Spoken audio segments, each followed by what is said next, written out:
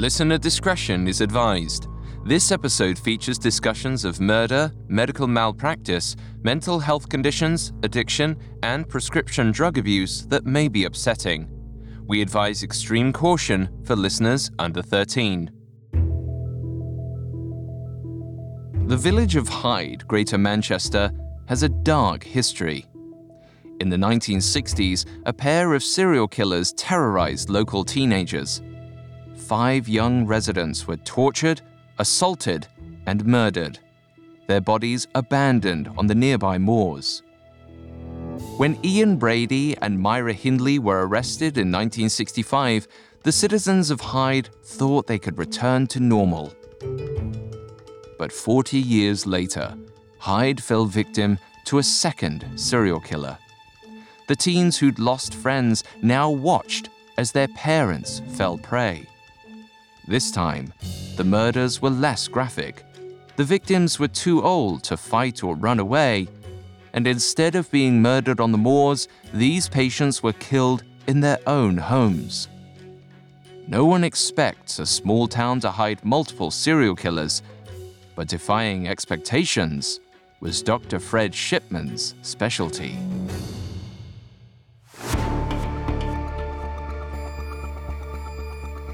This is Medical Murders, a Parcast original. Every year, thousands of medical students take the Hippocratic Oath. It boils down to do no harm. But a closer look reveals a phrase much more interesting. I must not play at God. However, some doctors break that oath, choosing to play God with their patients, deciding who lives and who dies. Each week on Medical Murders, we'll investigate those who chose to kill.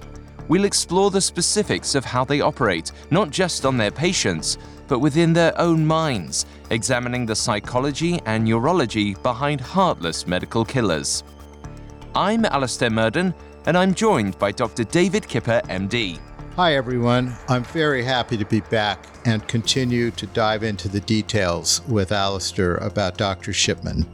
You can find episodes of Medical Murders and all other Parcast originals for free on Spotify or wherever you listen to podcasts. To stream Medical Murders for free on Spotify, just open the app and type Medical Murders in the search bar. This is our second episode on Dr. Fred Shipman, the UK's most prolific serial killer. Between 1974 and 1998, Shipman killed at least 218 people. But some estimates suggest he may have killed over 400. He intentionally overdosed his patients with opiates like morphine, giving them a painless, peaceful death. Today, we'll examine how Shipman used his one-man practice to escalate his crimes, and how the subsequent inquiry into Dr. Death forever changed the British medical field. All this and more coming up. Stay with us. Hear that? It's the sound of someone whacking the ground with a rake. Specifically, they're beating around the bush, which we've done enough of in this ad too, so let's get right to it. The new Moneymaker scratch-off from the Ohio Lottery doesn't beat around the bush. Money Maker. Play the game and you could win money, up to $2 million. With more than $88 million in prizes, ranging from $50 to $500, Moneymaker cuts right to the cash. Lottery players are subject to Ohio laws and commission regulations. Play responsibly. The Hargan women seemed to have it all. We were blessed. My mom was amazing. But detectives would soon discover inside the house there were the bodies of 2 women. A story of betrayal you would struggle to believe if it wasn't true. I am just praying to God, this is a sick joke. From 48 Hours, this is Blood is Thicker, the Hargan family killings. Listen to Blood is Thicker, the Hargan family killings, wherever you get your podcasts.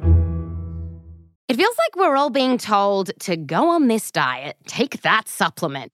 Ozempic will give you depression, but you know what'll cure that? Weed. Or you could try to balance your hormones. At Science Versus, we're like, what the is going on? Forget the crap online and listen to Science Versus. Just the facts. Oh, and a bunch of stupid jokes. What is a ghost's favorite fruit? Blueberries. That's Science VS. New season out on Spotify soon. Renata Overton, thought she was dying. As she wheezed through her asthma attack, her daughter Sharon called the doctor. Within 30 minutes, Dr. Shipman arrived, nebulizer in hand. He was always available for his patients. That's why they loved him. February 18th, 1994 was no exception. Sharon retreated upstairs, leaving her suffering mother in the doctor's caring hands.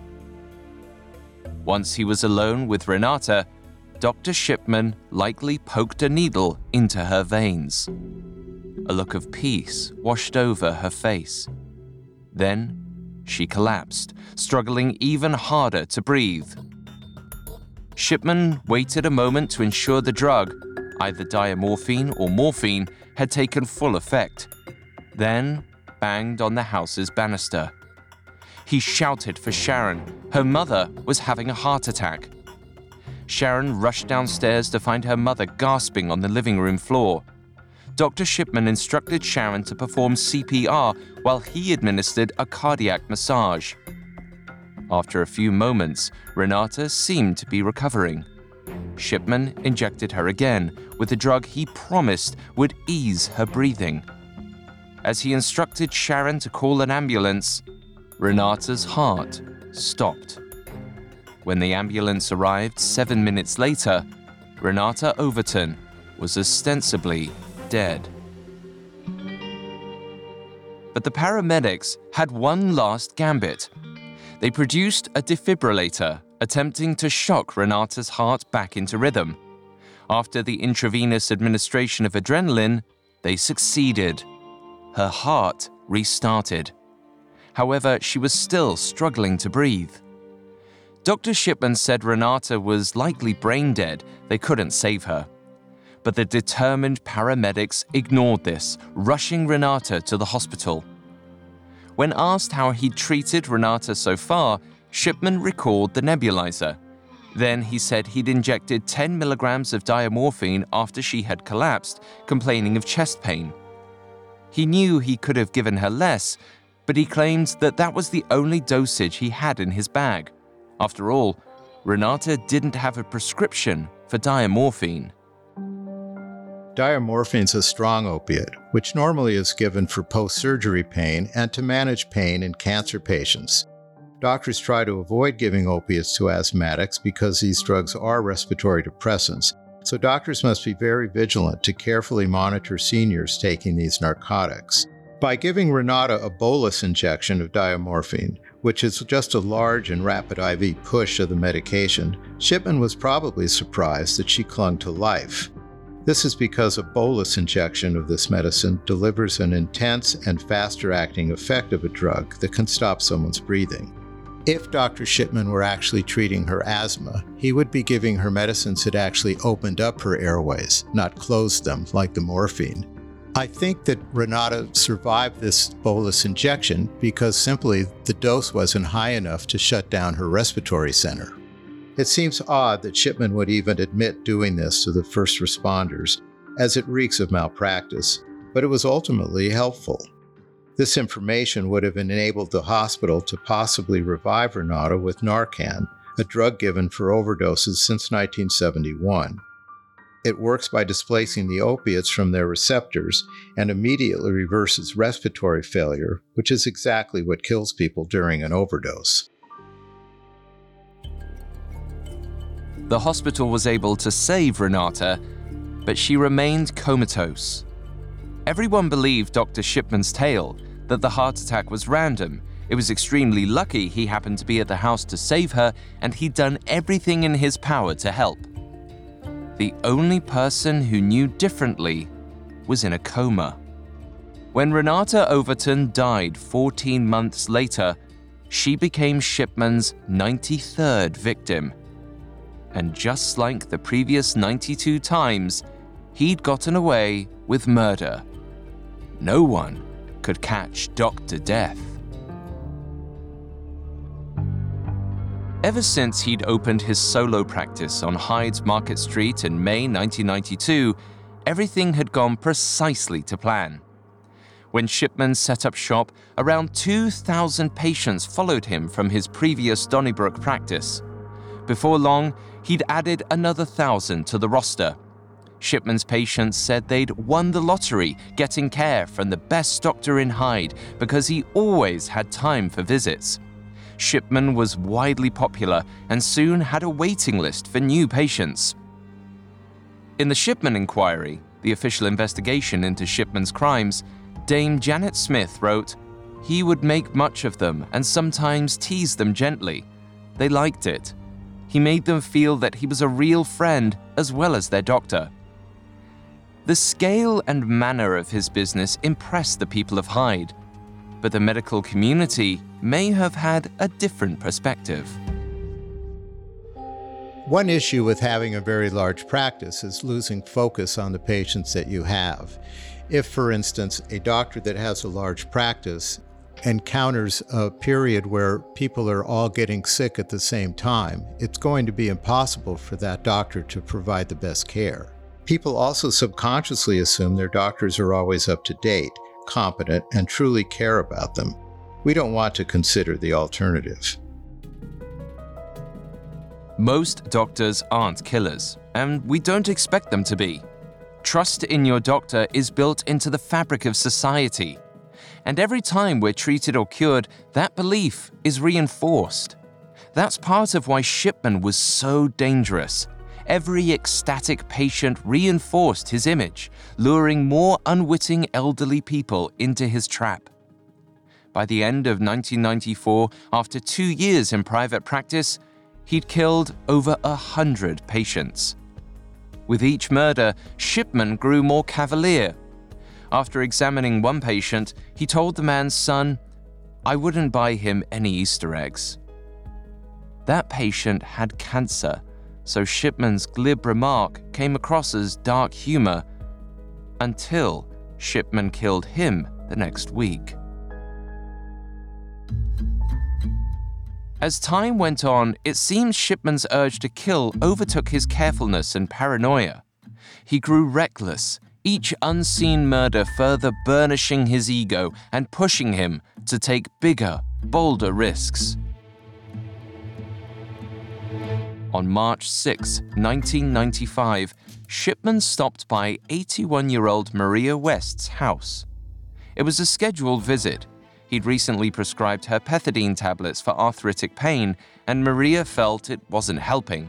She wanted to change her prescription. Dr. Shipman found Maria alone in her living room. They spoke for a few moments, and then Shipman attacked. He likely injected her with an overdose of pethidine or morphine, and within minutes, Maria was passed out in her chair, dead.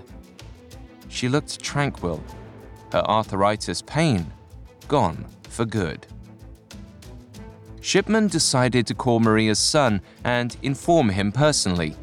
He went to the phone, and he bumped into Maria's friend, Marion Hadfield. Mrs. Hadfield had been visiting and was in the bathroom when Shipman arrived. She heard distant voices and waited for a few minutes to give Maria and her doctor some privacy. She had no idea she was in the middle of a crime scene. Shipman quickly explained that he turned around to access his bag, and when he looked up, Maria had collapsed and died. Naturally, Mrs. Hadfield wondered why Shipman did not try to resuscitate her friend. Shipman said there was no point. Even if it worked, she'd come back as a vegetable. Still, he made a show of checking Maria's non-existent pulse, then pushing open her closed eyelids and pointing out her dilated pupils. Notably, dilated pupils are a sign of brain death. Shipman said all of these were clear signs she was dead. There was no saving Maria. He wouldn't even call an ambulance. This was typical for Shipman, and often accompanied by another step to prove a patient had died. He'd make a point of feeling the back of a patient's head and neck, supposedly checking for brainstem activity. Shipman was appropriate in checking Maria's pulse and noting her dilated pupils, A lack of pulse and dilated fixed pupils are the most common indicators of death. If you come across a patient that you assume is dead, the first thing you do is check to see if they're breathing. So you can do this by putting your ear to their mouth, putting your hand to their mouth. You also check at the same time for a pulse. And we typically check the carotid artery, which is that artery in the neck, because it's the biggest artery and will give us the quickest and easiest information. And feeling the back of the head and neck for brainstem activity was just theater. The only way to examine brainstem activity would be through testing reflexes and not by touching the body in the general area of the brainstem. It's as if he pilfered his performance right out of a Hollywood movie. Those weren't his only performances. On more than one occasion, Shipman claimed he had called an ambulance, but then said he'd cancelled it once it became apparent the patient was beyond saving. Other times, he pretended to call an ambulance, but merely spoke to a dead phone line. The longer Shipman's killing spree went on, the more he pushed the bounds of trust. With Maria West, he'd killed almost immediately after arriving at her home. And when he lied about how Maria died, Mrs. Hatfield, who was in the house when it happened, believed him. At her death in 1995, Maria West became his 104th victim. Shipman must have felt unstoppable. Renata Overton survived his attack, and he still walked free. Marion Hatfield was in the house as he killed, and he remained unsuspected. Within 8 months, Shipman killed 4 neighbors as if he was trying to empty out the neighborhood. The surviving neighbors remained unaware. He took 30 lives in 1995. He killed another 30 in 1996, 37 in 1997.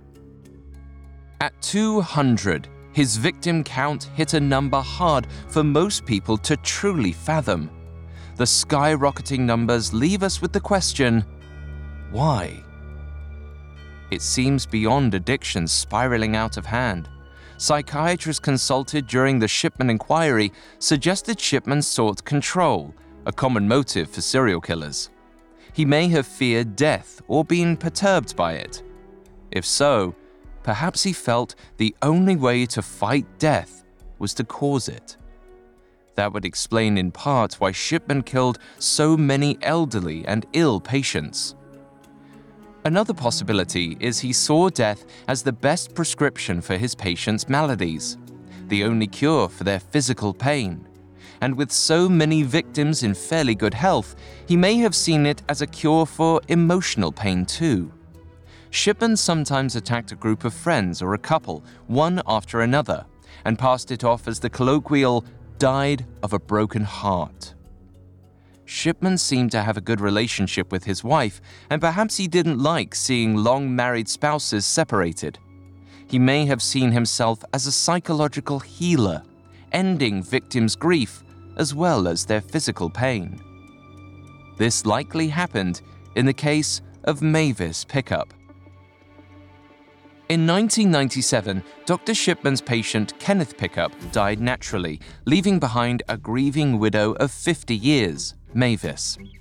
Shipman assured the family that he would always be there for Mavis, whether the support she needed was medical or emotional. Mavis and her family were so enamored with Shipman's personal touch, Mavis decided to leave him some money in her will. He killed her 3 weeks later. And though he likely killed Mavis to end her grief, it may have led Shipman to a new motive: killing for financial gain. Though he didn't act on it immediately, it stayed in the back of his mind. After Mavis's body was discovered, Dr. Shipman was called to the pickup house to certify Mavis's cause of death. He brought his son along in the car and offered to show him the dead body. Shipman's son said no thank you. He stayed in the car, watching as his father walked inside to cover up a murder. But he wasn't the only one watching. The pickup's neighbor, Shirley Harrison, had grown suspicious. She'd seen Shipman enter the house mere hours before Mavis died, and here he was, back again. Shipman had been present when Shirley's aunt died the year before, and something about him didn't sit right with her. Shirley Harrison was right to be suspicious. But there was one thing she feared more than a possible serial killer: being wrong. Coming up, Hyde locals grow more suspicious but hesitate to challenge Dr. Shipman's impenetrable reputation. This episode is brought to you by Anytime Fitness. Forget dark alleys and cemeteries. For some, the gym is the scariest place of all, but it doesn't have to be. With a personalized plan and expert coaching, Anytime Fitness can help make the gym less frightening. Get more for your gym membership than machines. Get personalized support anytime, anywhere. Visit AnytimeFitness.com to try it for free today. Terms, conditions, and restrictions apply. See website for details. Hey, it's Kaylee Cuoco for Priceline. Ready to go to your happy place for a happy price? Well, why didn't you say so? Just download the Priceline app right now and save up to 60% on hotels. So whether it's Cousin Kevin's Kazoo Concert in Kansas City, go Kevin, or Becky's Bachelorette Bash in Bermuda, you never have to miss a trip ever again. So download the Priceline app today. Your savings are waiting. Go to your happy place for a happy price. Go to your happy price, Priceline. Now, back to the story. In the year 1997, Dr. Fred Shipman murdered 37 patients, the most he ever killed in a calendar year. Though his victims were usually elderly and often ill, some locals harbored suspicions about the so-called best doctor in Hyde. Shirley Harrison grew suspicious when both of her neighbors, the Pickups, died within a month of each other. It had been less than 2 years since her aunt died, and all 3 of them were Shipman's patients. But when Shirley thought about how to bring her concerns to light, she realized it might be more difficult than she'd anticipated. Fred Shipman was extremely well liked, and any false accusations could make her a pariah in her small town. Shirley figured she was probably overthinking it and kept quiet. However, she wasn't the only one stifling doubts. Frank Massey and Son Funeral Home had served Hyde for nearly a century when Deborah Massey Bambroff and her husband took over as funeral directors in 1996. It wasn't long before Deborah noticed the high number of elderly women who had died of apparently peaceful heart attacks while home alone. Deborah wasn't sure what was going on, but she knew it was not right. However, Deborah's father, Alan Massey, the former funeral director, trusted Shipman and brushed off Deborah's concern. They'd known Shipman for years and liked him. He was even Deborah's personal doctor. So Deborah kept quiet until February 1998, when she shared her suspicions with Dr. Susan Booth. Deborah's suspicions worried Dr. Booth. Booth worked at Brook Medical Practice across the street from Shipman's offices. She was actually at the funeral home to complete a Form C for cremation on Shipman's behalf. In the UK, Form C is an independent doctor's verification of a cause of death and needs to be filled out in lieu of an autopsy before a person can be cremated. In this country, in order to have a patient cremated, we go through the same exact steps. We have to document on a death certificate what the cause of death was, what secondary and tertiary causes of death were. So there's really no difference between the paperwork involved in someone that's being cremated versus someone that's being buried. This exacting documentation and record keeping have become exaggerated over the years because malpractice oversight from insurance companies continues at full throttle.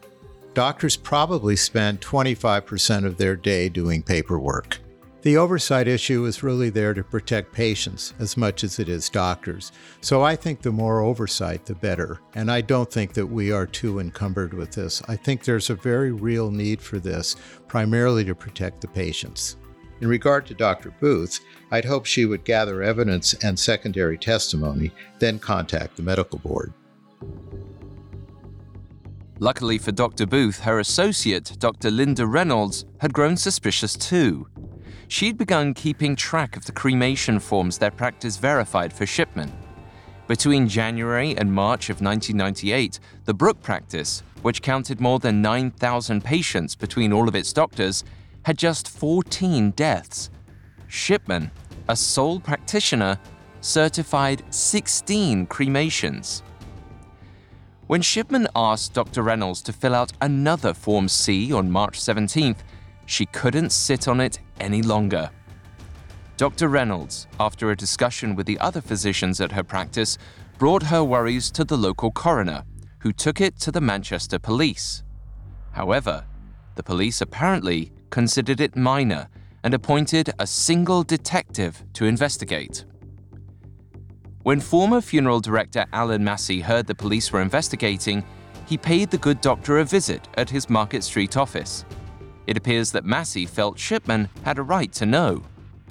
Shipman appeared cool and unconcerned, keeping up a friendly conversation as Massey told him what people were saying. Massey conveniently avoided mentioning that people were his own family. In response, Shipman referred to his book of death certificates. He noted that anyone was welcome to the records and that nothing would appear out of the ordinary.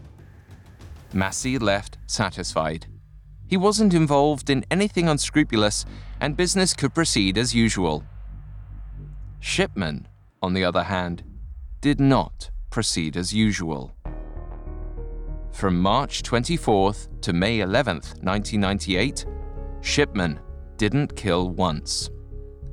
Self-preservation was more important than feeding his addiction. Perhaps because of this, the detective couldn't find anything noteworthy, and the police investigation was closed due to lack of evidence after only a few weeks on April 17th. It was closed too soon. On May 11th, Dr. Shipman killed Winifred Meller, perhaps seeing it as a lapse after attempting to quit cold turkey. But when he murdered Joan Melia a month later on June 12th, Shipman saw he couldn't ever truly kick the habit. All addictions can manifest themselves as behavioral addictions, and these can range from gambling addictions, sex addictions, and even murder. Like all mental health disorders, Shipman's was rooted in a chemical imbalance in his brain. The two chemical culprits that create these disorders are serotonin and dopamine, and their imbalances are the root cause of all addictions. Addiction is a disease that takes many forms, and murder is unfortunately no exception. Among a host of other catalysts, Shipman's insatiable addiction to killing was fueled by his insufficient dopamine levels, which manifested as an intense need for adrenaline. The adrenaline rush Shipman got from killing caused a release of dopamine in his brain, giving him a strong feeling of pleasure, and over time, he became hooked on that dopamine, which was reinforced by the adrenaline rush he felt from murdering his victims. Without that dopamine surge, Shipman felt immense stress and anger. Quitting would have been impossible for him for two reasons. One, he was getting away with it, and two, his underlying chemical imbalance remained untreated. Decades earlier, Shipman seemingly substituted his pethidine addiction with overdosing patients. But there was no bigger thrill, no riskier behavior to substitute for murder. Or perhaps there was. For his next crime, he wouldn't only kill his victim, he'd rob her blind. And he'd do it so blatantly, even the most novice of gumshoes would have to catch on. He took such great risk, some of the psychiatrists consulted during the Shipman inquiry suggested the doctor wanted to be caught. The same paranoia that dogged him as he carefully concealed 23 years of murder may have finally bit. He'd lost control of the situation. It's possible he couldn't stop himself from killing. He must have known he would be stopped eventually, but he didn't know when or how. He could only take charge by being caught on purpose. So he decided to see how far he could push the bounds of the law. Around June 1998, Dr. Shipman began planning to kill a well-off widow. And not just any wealthy widow. Her husband was once the mayor of Hyde. She was a woman well-liked and known throughout the community. A woman just as popular as Shipman himself, if not more so. Kathleen Grundy. And after he killed Kathleen, Shipman would steal everything she had, including multiple properties, investments, and cash. Shipman may have planned for this to go one of two ways. Either he'd be caught and apprehended, or he'd run away with the money, knowing he was untouchable. Either outcome would assuage his paranoia. In early June, Shipman concocted a fake study on aging being done at Manchester University and asked Kathleen Grundy to take part in it. He just needed her signature and some blood samples. Kathleen had been going to Dr. Shipman for years and was more than happy to participate. On June 9th, Kathleen signed a form consenting to the study, witnessed by two fellow patients who also signed the form. Little did they know, they just provided signatures that Shipman would use to forge a brand new will, leaving all my estate, money, and house to my doctor. My family are not in need, and I want to reward him for all the care he has given to me and the people of Hyde. His scheme sealed with a narcissistic flourish, Shipman sent a copy of the will and accompanying cover letter to the Hamilton Ward law firm on June 22nd. It was addressed to no one in particular. No one at Hamilton Ward had ever worked with Kathleen Grundy. It was typed out on Shipman's personal typewriter and full of errors. Even more glaring, Shipman knew Kathleen's daughter, Angela, was a lawyer who would certainly question it.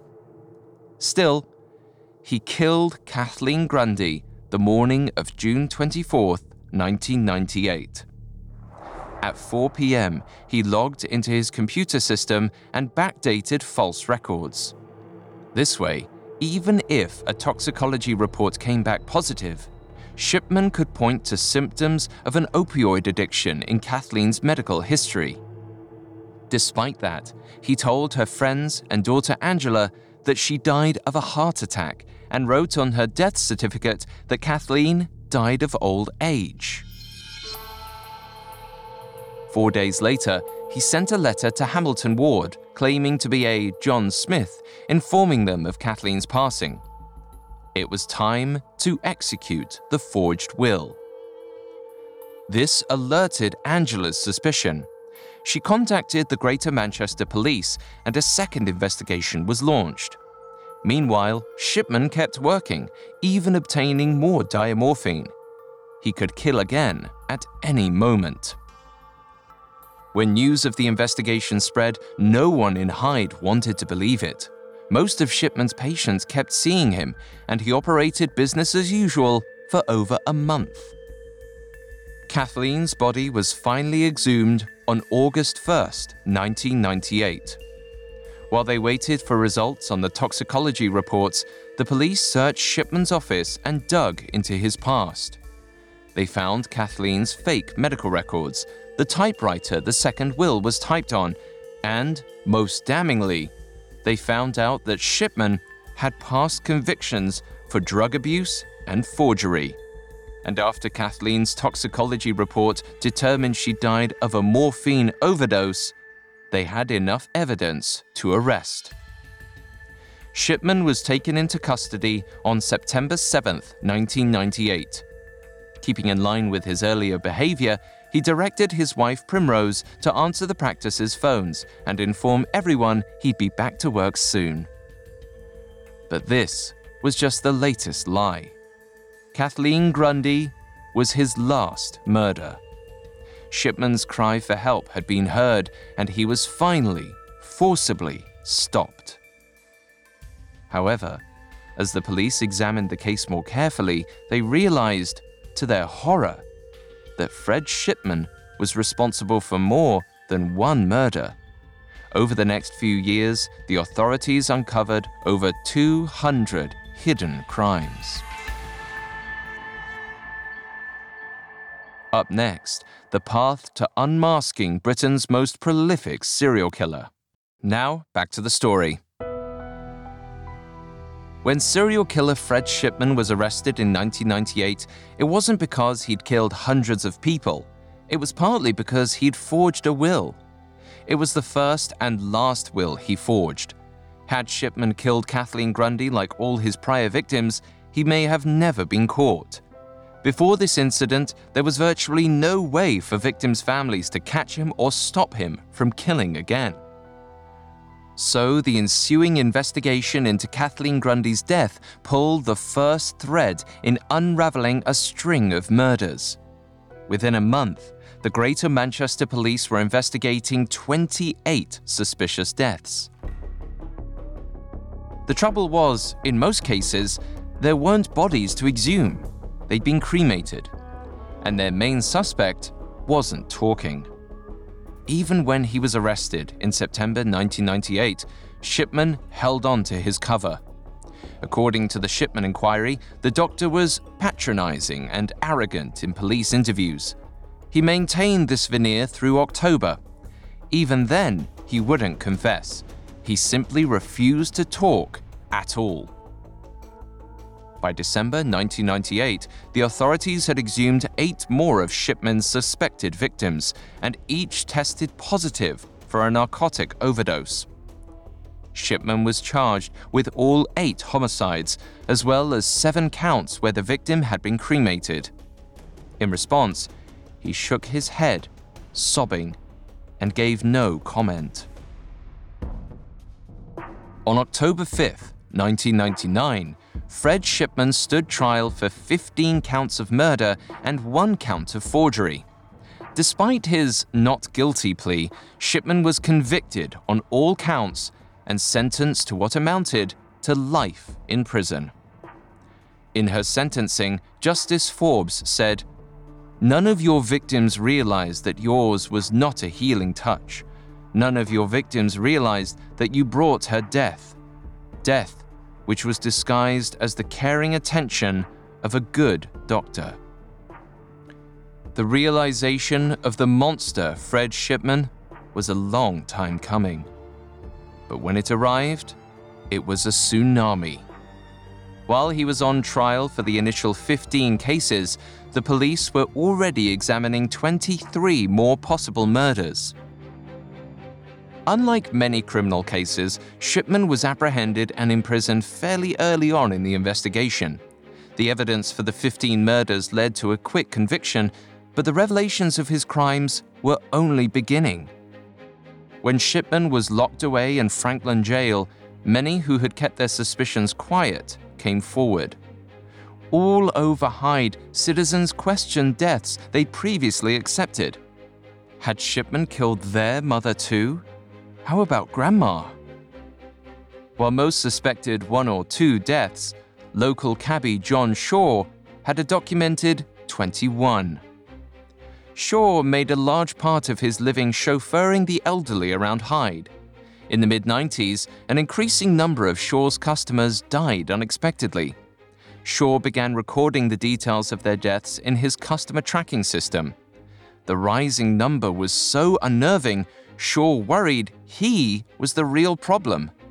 He said, "I couldn't believe what my suspicions were. My suspicions were so fantastic that I just couldn't grasp what was going on in my own mind." It was unthinkable, but 19 of Shaw's 21 deceased customers were confirmed to be Shipman victims. A year after Shipman's conviction, the count of confirmed murders had risen to 192. The press dubbed Shipman Dr. Death. He was already behind bars for life, but with each new revelation, his once stellar reputation plummeted further.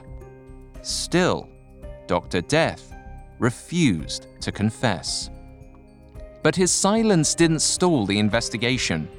The police in Todmorden, where Shipman spent the first few years of his career, started digging too. They quickly turned up another 20-odd suspicious deaths. With hundreds of cases coming out of the woodwork, Shipman's case grew too large for the Greater Manchester Police to handle. It was a case for the Crown. In January 2001, Parliament passed a resolution for a public inquiry into Shipman's career and crimes.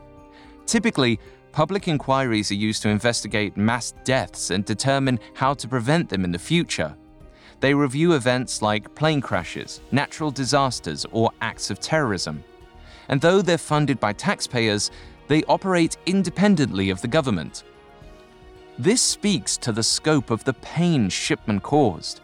His crimes stretch beyond the police or medical boards, straight to the top of the British government. It was a medical investigation on a massive scale. In this country, almost all cases of investigations for medical malpractice are done through the state medical boards. It's very unusual, as in Shipman's case, to have these investigations reach the federal level. Medical investigations are set into motion when someone reports a doctor's misconduct to the state medical board. If the complaint gets approved, the board will assign an investigator to the case. After this, medical records may be collected, experts and witnesses can be interviewed, and even search warrants might be conducted, depending on the allegations. There have also been cases that required investigators to go undercover. When the investigation is finished, the case is reviewed by the supervising investigator, who then recommends a course of action to the board. If homicide is suspected or alleged, the case is considered high priority and gets turned over to the police. As disturbing as these investigations are, the silver lining is that they become lessons for us. They also can shift policy, giving us the ability to prevent similar occurrences moving forward. They really are grim learning experiences. The Shipman inquiry found they had a lot to learn from the doctor's hidden history. Spearheaded by Dame Janet Smith, the Shipman inquiry spanned from February 2001 to January 2005. Their eventual findings were published in 6 different volumes with hundreds of pages each. The statements collected during the hearing and Dame Smith's findings were extremely valuable resources for these episodes. The inquiry scoured Shipman's patient records and investigated those who had died while in his care. All in all, the inquiry considered 888 deaths and gave decisions in 494 of those cases. By the end, they were positive Shipman was guilty of 218. However, many deaths were suspicious but lacked evidence. It's believed Shipman killed closer to 250 people. Unlike most serial killers, it was easy to pinpoint Shipman's possible victims. They were all documented in his patient records. This allowed a level of thoroughness most investigations don't have. In addition to examining patient deaths, the inquiry investigated how Shipman covered up his crimes, how he accessed large quantities of narcotics, and how the UK's General Medical Council failed the people of Todmorden and Hyde. While the inquiry marched forward, digging into Shipman's crimes and releasing their findings periodically, Shipman remained in the news. He was living what may have been his worst nightmare when he began killing, so he did everything he could to maintain control from his jail cell.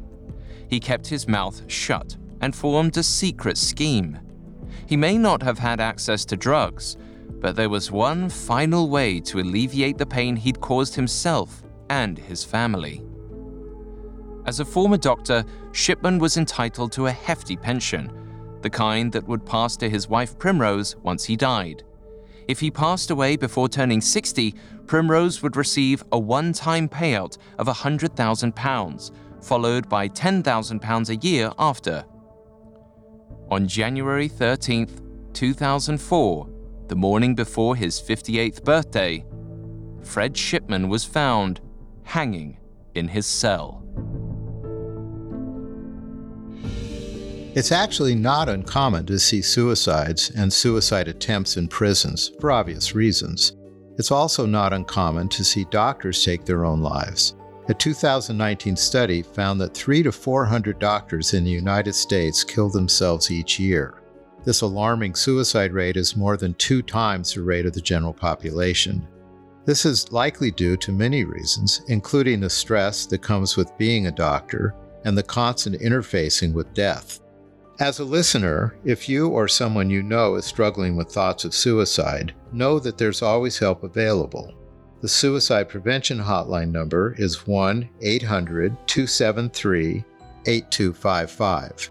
So if you suspect a friend or family member is considering suicide, please reach out as quickly as possible to either a healthcare professional or to that person directly so they may get the help in time to save their life. When news spread that Dr. Death had died, many victims were outraged. The details of his crimes were still coming to light, and he was supposed to spend years rotting in prison. Instead, he secured a large sum of money for his family and took any hope for answers to his grave. Even worse, after Shipman died, one cellmate alleged that the doctor confessed to 508 murders. That's over twice as many as the Shipman inquiry found, and if it's true, it's a devastating miscarriage of justice. Even more devastating is the fact that he could have been stopped. The inquiry found that if Shipman had lost his license when he was investigated for drugs in 1975, he may have only taken a single victim. Even if he'd been put on probation as a result of the first investigation, in March 1998, 3 lives could have been saved. When I think about Dr. Shipman's case, my first thought is feeling sorry for this man who did not get the appropriate mental health treatment that he needed. With that, we would have saved hundreds of lives, including Dr. Shipman's. Shipman's crimes demonstrate that regulation and oversight in the medical field need to be constantly scrutinized, and doctors shouldn't necessarily be given the benefit of the doubt. Essentially, Shipman took the phrase, "Trust me, I'm a doctor," and gave it a lethal injection. The case serves as a reminder to speak out against any form of malpractice. As soon as you see it, it could very well end up saving lives. From 2004 on, a variety of changes began to be made within the UK's medical community. New methods of submitting anonymous complaints about doctors were established, as well as new sanctions for doctors who failed to meet standards of care. The inquiry also recommended a change in culture to encourage doctors to report unsavory behavior when they witnessed it, something that had been in place in theory but not in practice. In the years since Shipman was caught, the field did change. The British Medical Journal opened its obituary for Shipman with, "Few doctors have had as great an impact on British medicine as Fred Shipman." But Shipman left us with another lesson: that evil can work within protective boundaries and hide in paperwork and plain sight. You may think your town is free of serial killers, even as they attack your family. Criminals always find ways to skirt the laws, and like Shipman, some may even believe they're helping us.